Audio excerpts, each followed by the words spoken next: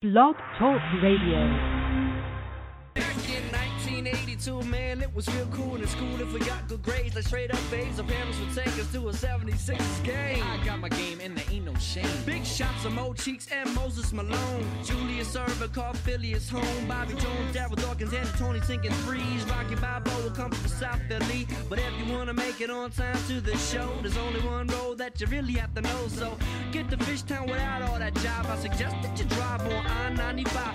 Wanna get downtown but feeling the fix. Get on that road they call 676, the most expensive piece of interstate they ever made. The fellas ain't famous, but they got good game.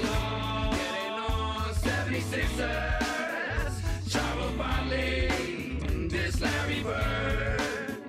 Getting on 76ers, Charles Barkley, this Larry Bird. Hello, and welcome to episode 3 of the State of Independence podcast. Jeff McMenamin here from Metro Philly. I'm joined here by Philly.com's Michael Kasky-Blomane. How are you doing? Good, Jeff. What's going on, man? How are you? Pretty good. Very exciting new things with the podcast. We just added this podcast to the app Stitcher, so if you want to go out there and add it to your list, it's there. You can follow us on Twitter at Sixers Report. It's been an interesting week to say the least for the Sixers. Playing without Michael Carter-Williams is obviously going to be a tough task. You know, he was kind of handling the offensive load with Roten gone and Covington every now and then as well. But this past week playing without him, the Sixers racked up a win against the Hornets, but were handled inside pretty well against the Celtics. And, the Warriors are the Warriors. It's kind of hard to get a win against them. But what worked for them and what didn't this week that you saw? Yeah, I saw that win over the Hornets on Saturday night was the Sixers' first win without Carter Williams in the lineup in the past 21 games. So they've been really struggling to pull out a win with him sitting out. So it was nice to see that they could kind of get that monkey off their back and prove that they could win without the reigning Rookie of the Year. With that being said, what I liked a lot, what I saw is obviously the continuing growth of the defense. I think, that Warriors game, they lost, they didn't come away with the win, but I think you got to see a lot of really positive things in that game, especially on the defensive end. They held the Warriors to 89 points. I'm not positive, but I think that was the first time that they've been held under 90 for the season. If not the first, certainly one of the only few times it's happened, is they have the league's best offense. I just like I like the way that they're pressuring the rim and getting out on the perimeter. They're closing out on shots. If you remember last year with Evan and Thad and Spencer, the team, they just got rained down on threes. Like every game, it seemed like the other team was hitting 15, 16 threes on them. And it's just nice to see that it's clearly a focus that they've worked on now, getting out and closing on shooters. Even like a team as potent shooters like the Warriors. I don't remember how many they finished up with, but it wasn't. They obviously made an effort to chase him off the line and protect him at the rim. I think that's been a pretty promising development over the past few weeks. What about you? What do you like in these past couple of games since we last talked? Yeah, you mentioned closing out on the perimeter. I can go back maybe as far as 10 years and say that's been a problem for this organization. And it's great to see that they're finally stepping it up on the perimeter and guarding those shooters on the outside. And I was honestly shocked by their win against the Hornets. We had talked, before the game and thought that Al Jefferson would really come in and kind of dominate that game. But, he was held pretty silent. And without having that outside shooting, they had Kemba Walker before that could really light it up from the outside at times. It was a very impressive thing to see them shut all doors and windows on the outside. And I think it's been very impressive to see Hollis Thompson find his stroke somewhat recently. I know he shot 0 of 9 against the Warriors, but he was one of the main reasons why the Sixers beat the Hornets in that game with 18 points off the bench, 6 of 9 shooting, and Covington also played one of his best games with 22 points to lead all scorers. But I think the Sixers have really found their winning formula, just playing sound defense and hitting their outside stroke, which wasn't there to obviously start off that 0-17 streak to start the season. But they were able to hold the Warriors to just 89 points, as you mentioned. It hasn't happened often this season, and the last time that happened was on Christmas Day, where they were held to 86 points. So, it's been a very positive thing to see. And playing without Michael Carter-Williams, they had in there Tim Frazier, and I don't know what your thoughts are on him and if you think he should be the backup the rest of the season.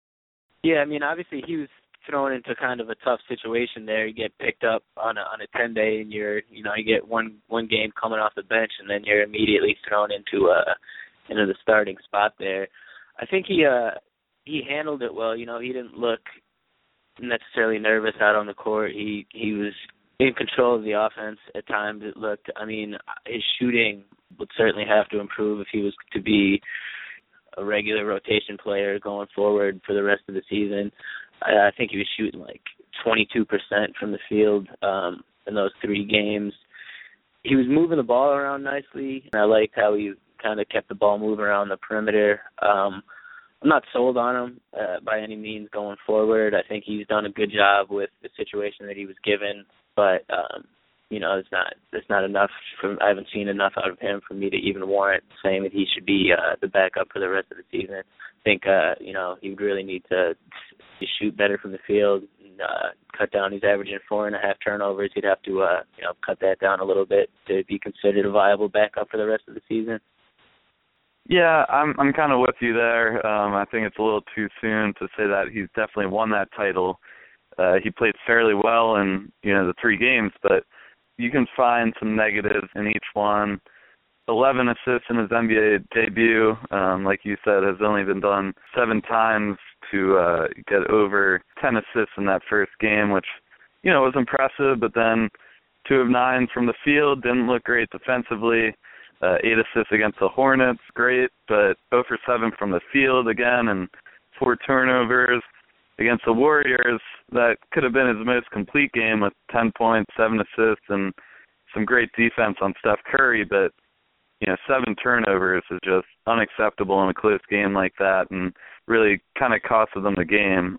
It's been an impressive stretch of games defensively, and I just can't understand the piece I read the other day from your fellow colleague Marcus Hayes over at the Inquirer.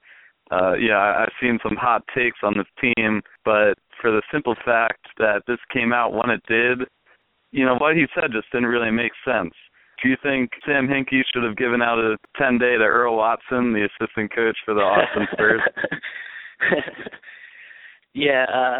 First let me say I can't say that I always fully agree or support or like the what gets published. We have a lot of writers over here, and I can't appreciate all their opinions.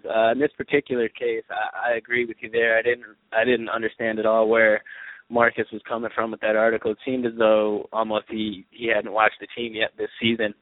The point that you were making in that article was the same thing that's been regurgitated by, doubters of Hinkie and the plan since last summer. He spent a lot of sentences trying to get down to say basically we should have a backup point guard or, a veteran backup point guard on the team. I think the development that the team has been showing in recent months is a testament to the fact that they've done all right without that veteran point guard. Last year, a lot of people thought that getting rid of Turner and Hawes, and then this year getting rid of Thad was going to doom the team because they were the veteran guys. And I think really it's just kind of created an atmosphere that's forced some of the younger players to mature and step up at a quicker rate, expand their game, and grow and become just by throwing them right into the fire. And I honestly can't see any negatives that have come out of that situation. I'm firmly entrenched in the idea that no money needs to be spent on veteran pieces for the rest of the season as far as any guidance. I think the team's done a good job of developing itself. And I don't know if Earl Watson would be interested in dusting off the old shoes and coming back to the court anyway. What do you think? Yeah, I mean, there's been plenty of attacks on the losing mentality and the lack of veteran leadership, but it's just such odd timing and so random for this attack by Hayes. I mean, the team's been playing its best basketball all season and really showing their development, and now he is, calling Hinkie a fraud for not bringing in Earl Watson or Jameer Nelson. I mean, come on now. It just didn't make any sense. Those are the same people saying to give more minutes to Andre Miller in Washington. I mean, you have John Wall. There's nothing more that you need there. He's lucky to play the minutes he plays, and it just seems like he didn't have a clue about the plan in that article to lose while getting young guys to play large minutes and adding a quality veteran, not to say that Earl or Jameer are quality at this point in their careers. It just doesn't really accomplish anything. But speaking of veterans, Jason Richardson will reportedly return to the team on February 20th. He hasn't played in a game since January 18th of 2013. And in an interview with CSN's D. Lynam, he said that he thinks he has a few years left. Is this just a ploy to potentially find trade value in his expiring contract, or do you think Richardson is actually suiting up for the Sixers next Friday? Well, you got to like his optimism, Jeff, at least. I mean, at 33, he hasn't played in a couple of years, and the guy feels like he can still come in and contribute to somebody. So, I mean, you at least have to like, his attitude with that.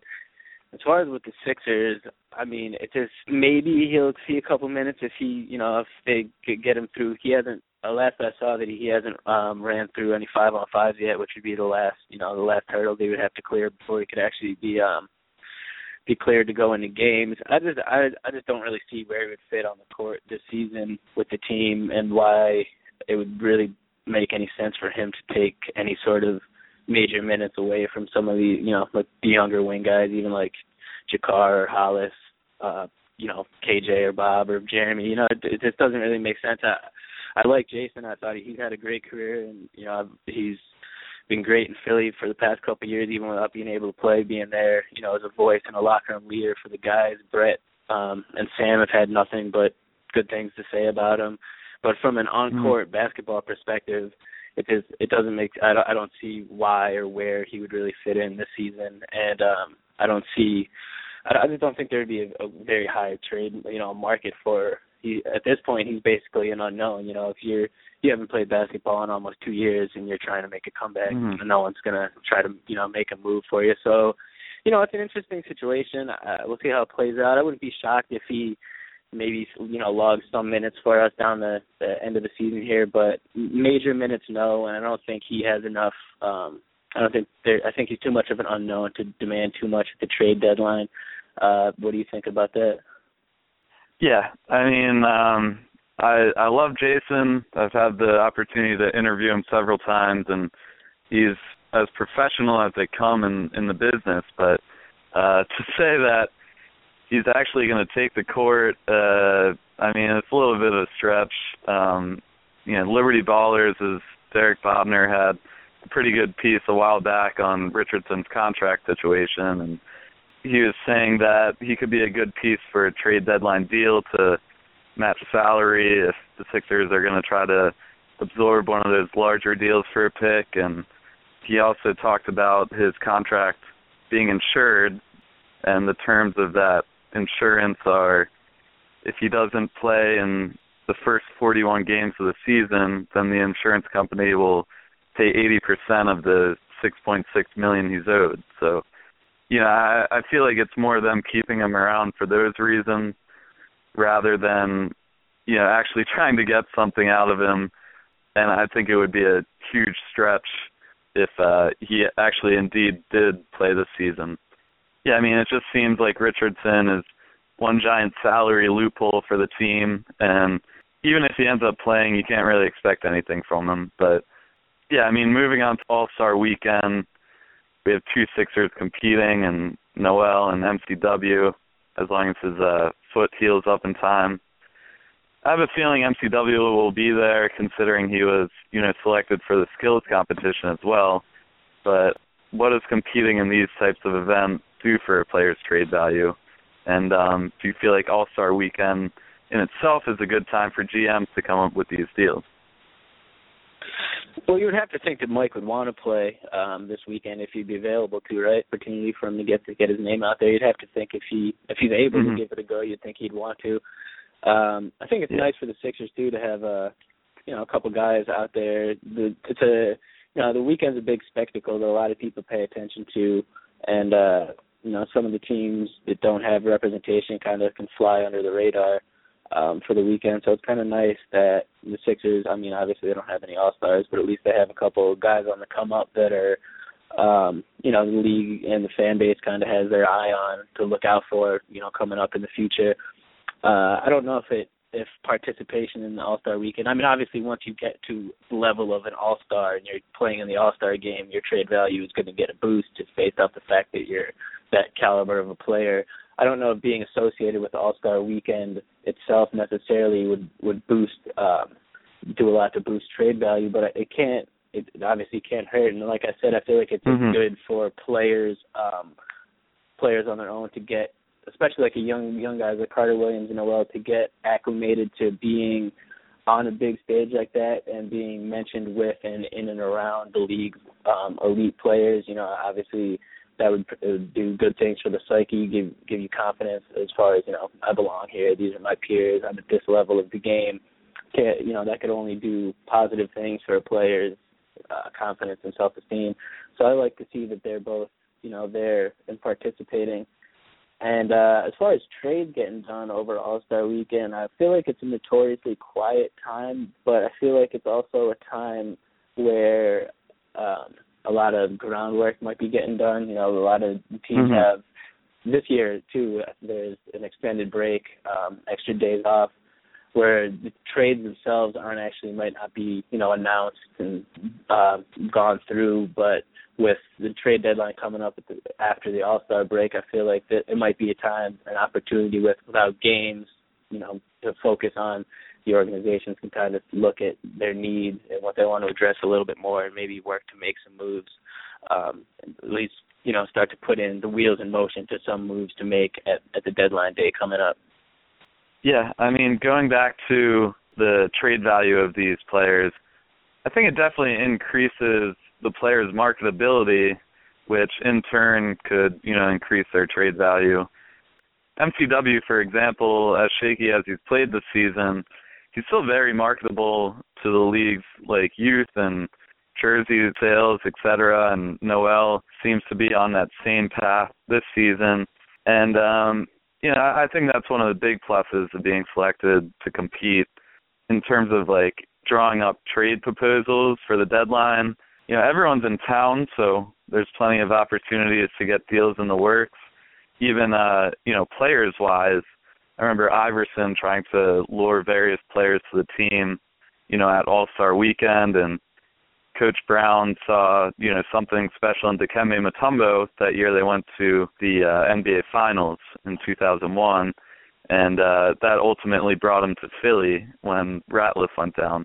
So, I mean, I think being around all these, players and GMs and coaches can only add to those connections you make throughout the league and possibly bring something to fruition, maybe not this season, but maybe even a couple of years down the line. So, I think it's a good time to just kind of have these discussions and evaluations. But yeah, speaking of the All-Star game, the Sixers had Iguodala and Drew Holiday as, members of the East All-Stars in 2012 and 13. Who do you think is, the next current Sixer to reach that platform? That's actually it's a really good question. I think it's a testament to the Sixers, at least a good sign for the future, that it could be, there's a couple different options for which you could choose. It's not it's going to be Allen Iverson. It's going to be Allen Iverson. There's actually a few. I proposed this question on Twitter actually a couple of days ago and listed options because I was kind of, All-Stars coming around. I was kind of curious as to who people thought was really going to be the next Sixer All-Star. I put as the options I had Carter Williams, Noel, Embiid, KJ, Covington, and I also threw in an F option, which is a player that's not yet on the team, whether it be, someone they drafted in the lottery this year or someone they acquire via trade.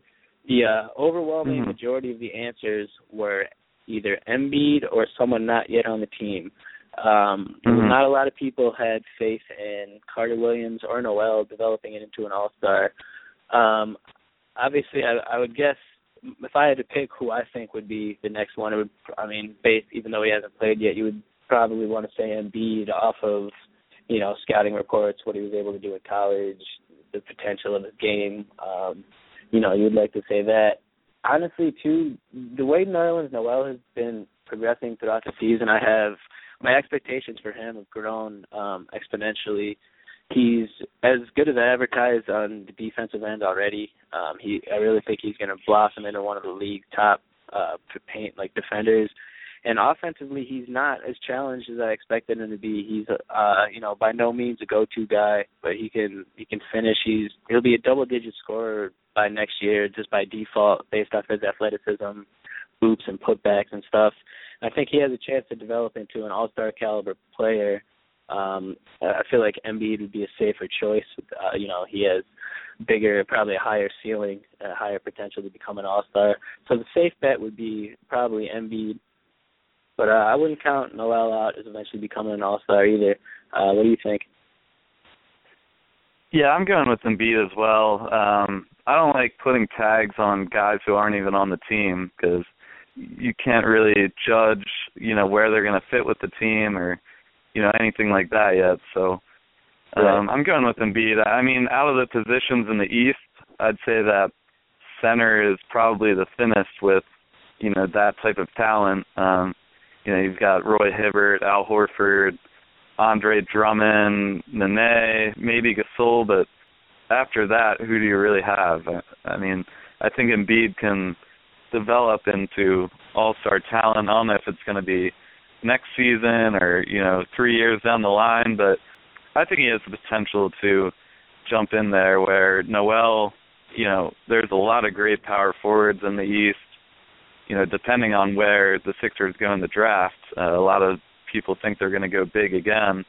His minutes might be taken away. It's just kind of tough to examine, what they're going to do in the 2015 draft and how that's going to affect the team. What do you think about just that kind of statement regarding their potential pick and how that affects all-star status? Yeah, like you said, it's tough to say that any player is going to be an all-star, let alone, one that hasn't played, let alone you don't even know which player you're talking about yet. The draft is still 5 months away. We have no clue who it's going to end up being.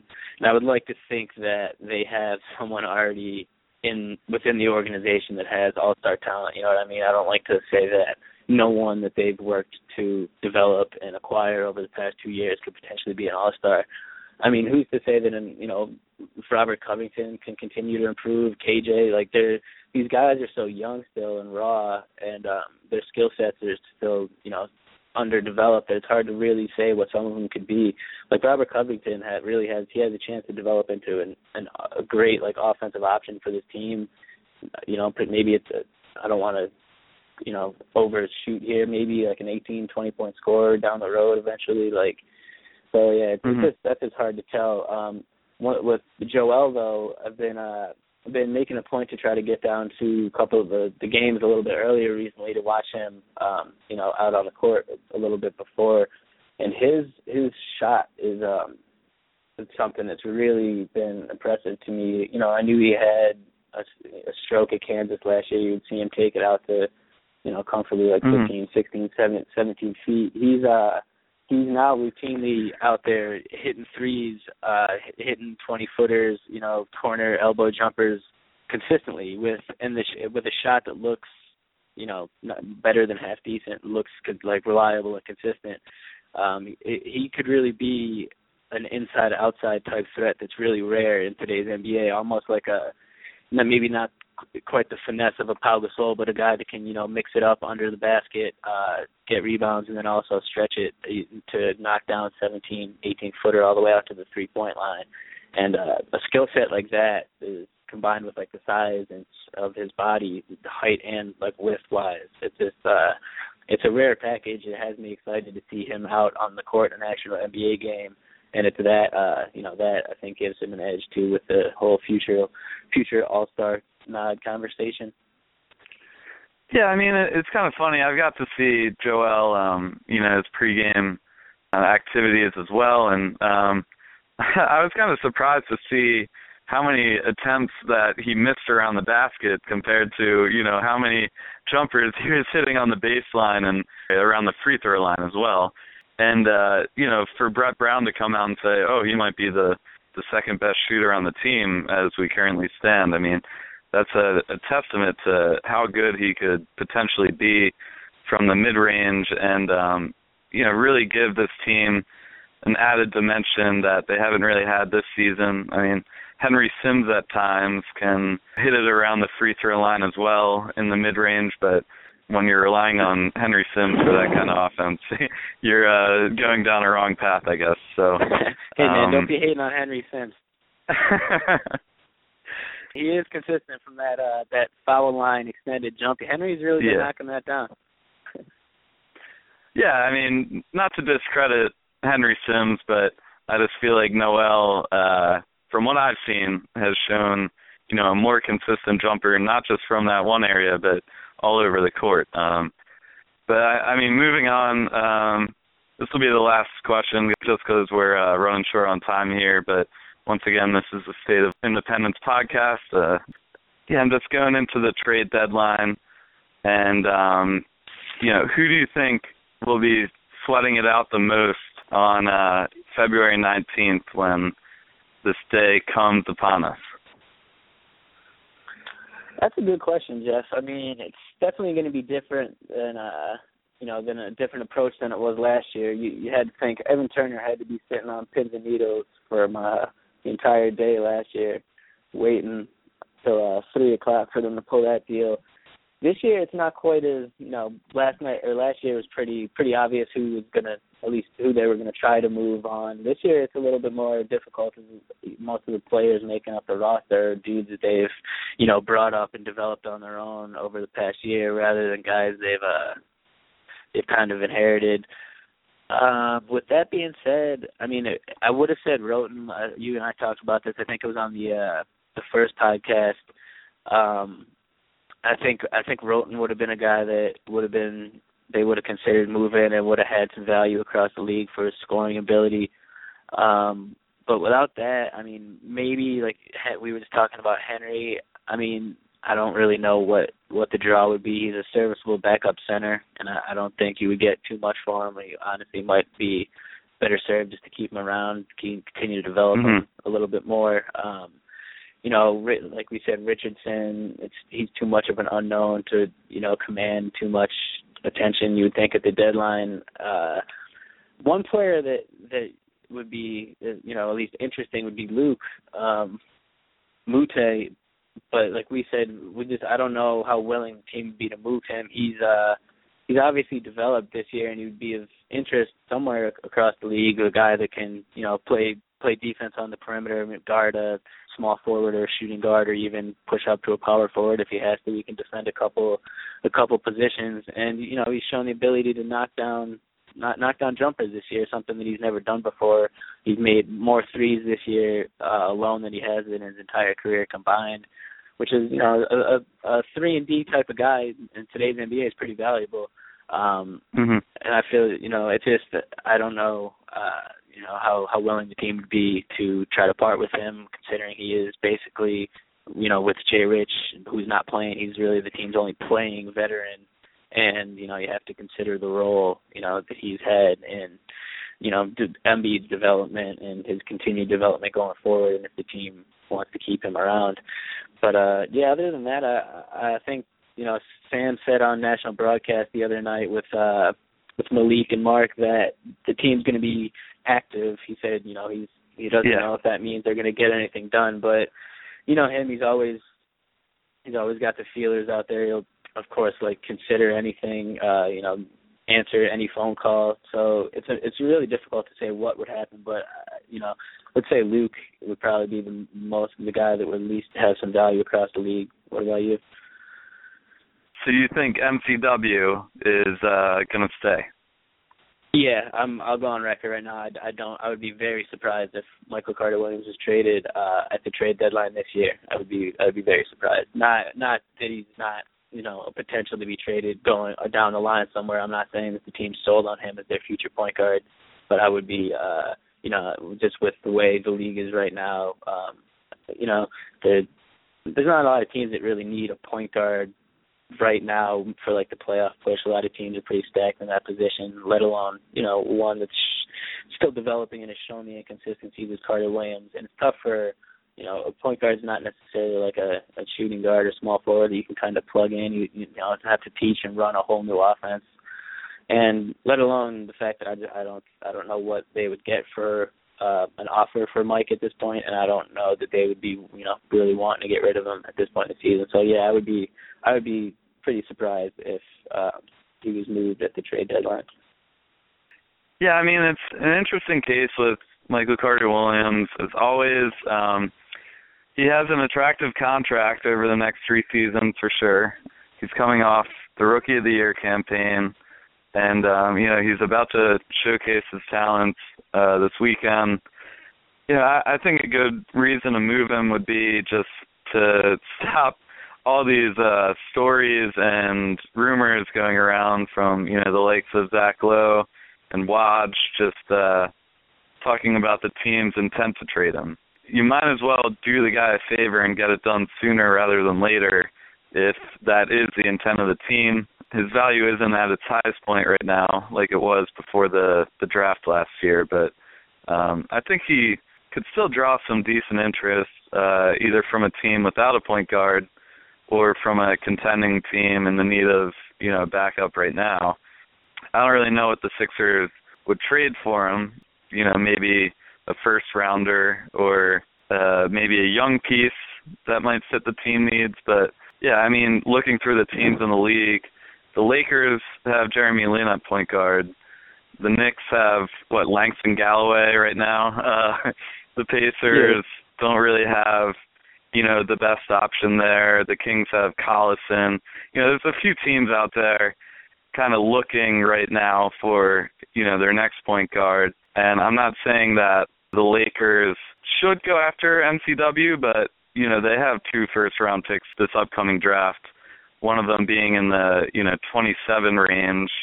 So that could be a potential trade partner with the Sixers if, they're just looking to move on and get a guy that, the organization likes, that Magic Johnson even came out as saying is, a special talent in the league. And, I don't know what the deal makeup would be, but I put in the trade machine kind of just a flyer where, they would trade Carter Williams and maybe a future second rounder for Ed Davis, Wayne Ellington, and, that late first rounder in the upcoming draft. But, what do you think about a potential deal like that gets the Sixers maybe a first-round pick in this year's draft? Yeah, I mean, it's definitely an interesting thing to consider. It seems like Mike's already been playing underneath the cloud of trade rumors for, half of his career with the Sixers already. But the thing you have to, kind of keep in mind is how much of that is merited. I mean, like you said, Zach Lowe and Woj, they've touched on the fact that the Sixers might not be sold on him, which is definitely possible. But at the same time, it's never been, you never heard Sam or Brett come out and say, we don't think this is our guy. I feel like they're committed to Mike to a certain extent, and I feel like if they were going to make a move, if they were ready to move on from him at this early stage in his career, the ideal time to do that would have been, like you said, on draft day. They had Elfrid Payton. I mean, there was talk that once he was the pick, that meant the end of Carter Williams' era already. And it wouldn't make sense then. I mean, Elfrid Payton, they had a new point guard in tow. He's a good prospect, a good, guard, a bright future too. And when that ended up being, the move with Orlando for Dario, I feel like that, I don't want to say reaffirmed the commitment to Carter Williams, but, they obviously had some discussions. They had to weigh it out, the fact that, we have this Elfrid Payton in our possession right now, but we have Mike. You know, it came out that Mike's still there. I feel like there's some commitment to him. For as far as like a deal you said, though, I mean, if the right deal comes along, like we were saying, Sam's going to listen, and if it's attractive enough, he's going to take it. A first-round pick at this point is, you know, it's of high value in the NBA, especially if it's in even like the mid to late teens. That's a nice asset to have, and a couple of young players. You know, Ed Davis. I don't know if the Sixers need necessarily more front court help, but he's a nice young piece. Same with Wayne Ellington. So I mean, a deal like that would. I still, like I said, I'm still of the camp. I don't think he'll be traded this, you know, during the season if he does get moved, potentially maybe in the off season. But if he were going to get moved, a deal something like you just mentioned would probably be what it would take to, you know, budge the Sixers in that direction. Yeah, I mean, there's some interesting guys projected by Draft Express right now around that range in, you know, Rondae Hollis-Jefferson, Jerrion Grant, you know, two offensive pieces that the Sixers could really add to this team. You know, obviously for the Sixers, Jerami Grant would be very happy to be paired with his brother on the team, but, you know, for that to happen, it would take that extra first-rounder, and, you know, teams value those so highly these days that it probably wouldn't happen. But, yeah, I mean, that's what it would take to move MCW, I think, for Sam Hinkie, and that's why he was so hard to move at draft day last year. But, yeah, I mean, that's it for the episode. Enjoy the new mascot of the Philadelphia 76ers, Franklin Dog, you know, at the next game you guys get out to.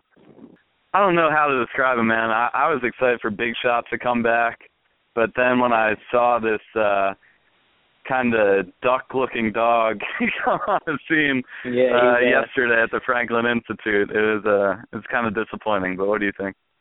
Yeah, he's a little mangy looking, huh? Little mangy looking. I don't know if the kids doing all the work on this was the best decision for the organization, but you know, at least they have a mascot back. That's all I'm saying. Yeah, well, hopefully, I mean, it'll be a sign of the times coming. If they start to turn things around in the next couple of years, then maybe Franklin will be kind of like a good luck charm for the team. Of course, and I think everyone here misses Big Shot. He was the man back in the day. But that's all we got today. Tune in next Wednesday for another episode. This is signing out. Thanks, Jeff. Enjoy the All-Star break. Back in 1982, man, it was real cool in school if we got good grades. Like straight up babes, our parents would take us to a 76ers game. I got my game and there ain't no shame. Big shots of Mo Cheeks and Moses Malone. Julius Erving called Phileas home. Bobby Jones, Darryl Dawkins, and Tony sinking threes. Rocky Balboa will come from South Philly. But if you want to make it on time to the show, there's only one road that you really have to know. So get to Fishtown without all that jive. I suggest that you drive on I-95. Want to get downtown but feeling a fix. Get on that road they call 676, the most expensive piece of interstate they ever made. The fellas ain't famous, but they got good game. Getting on 76ers, Charles Barkley, this Larry Bird. Getting on 76ers, Charles Barkley, this Larry Bird. Shoots the middleman now, disguises the jewel.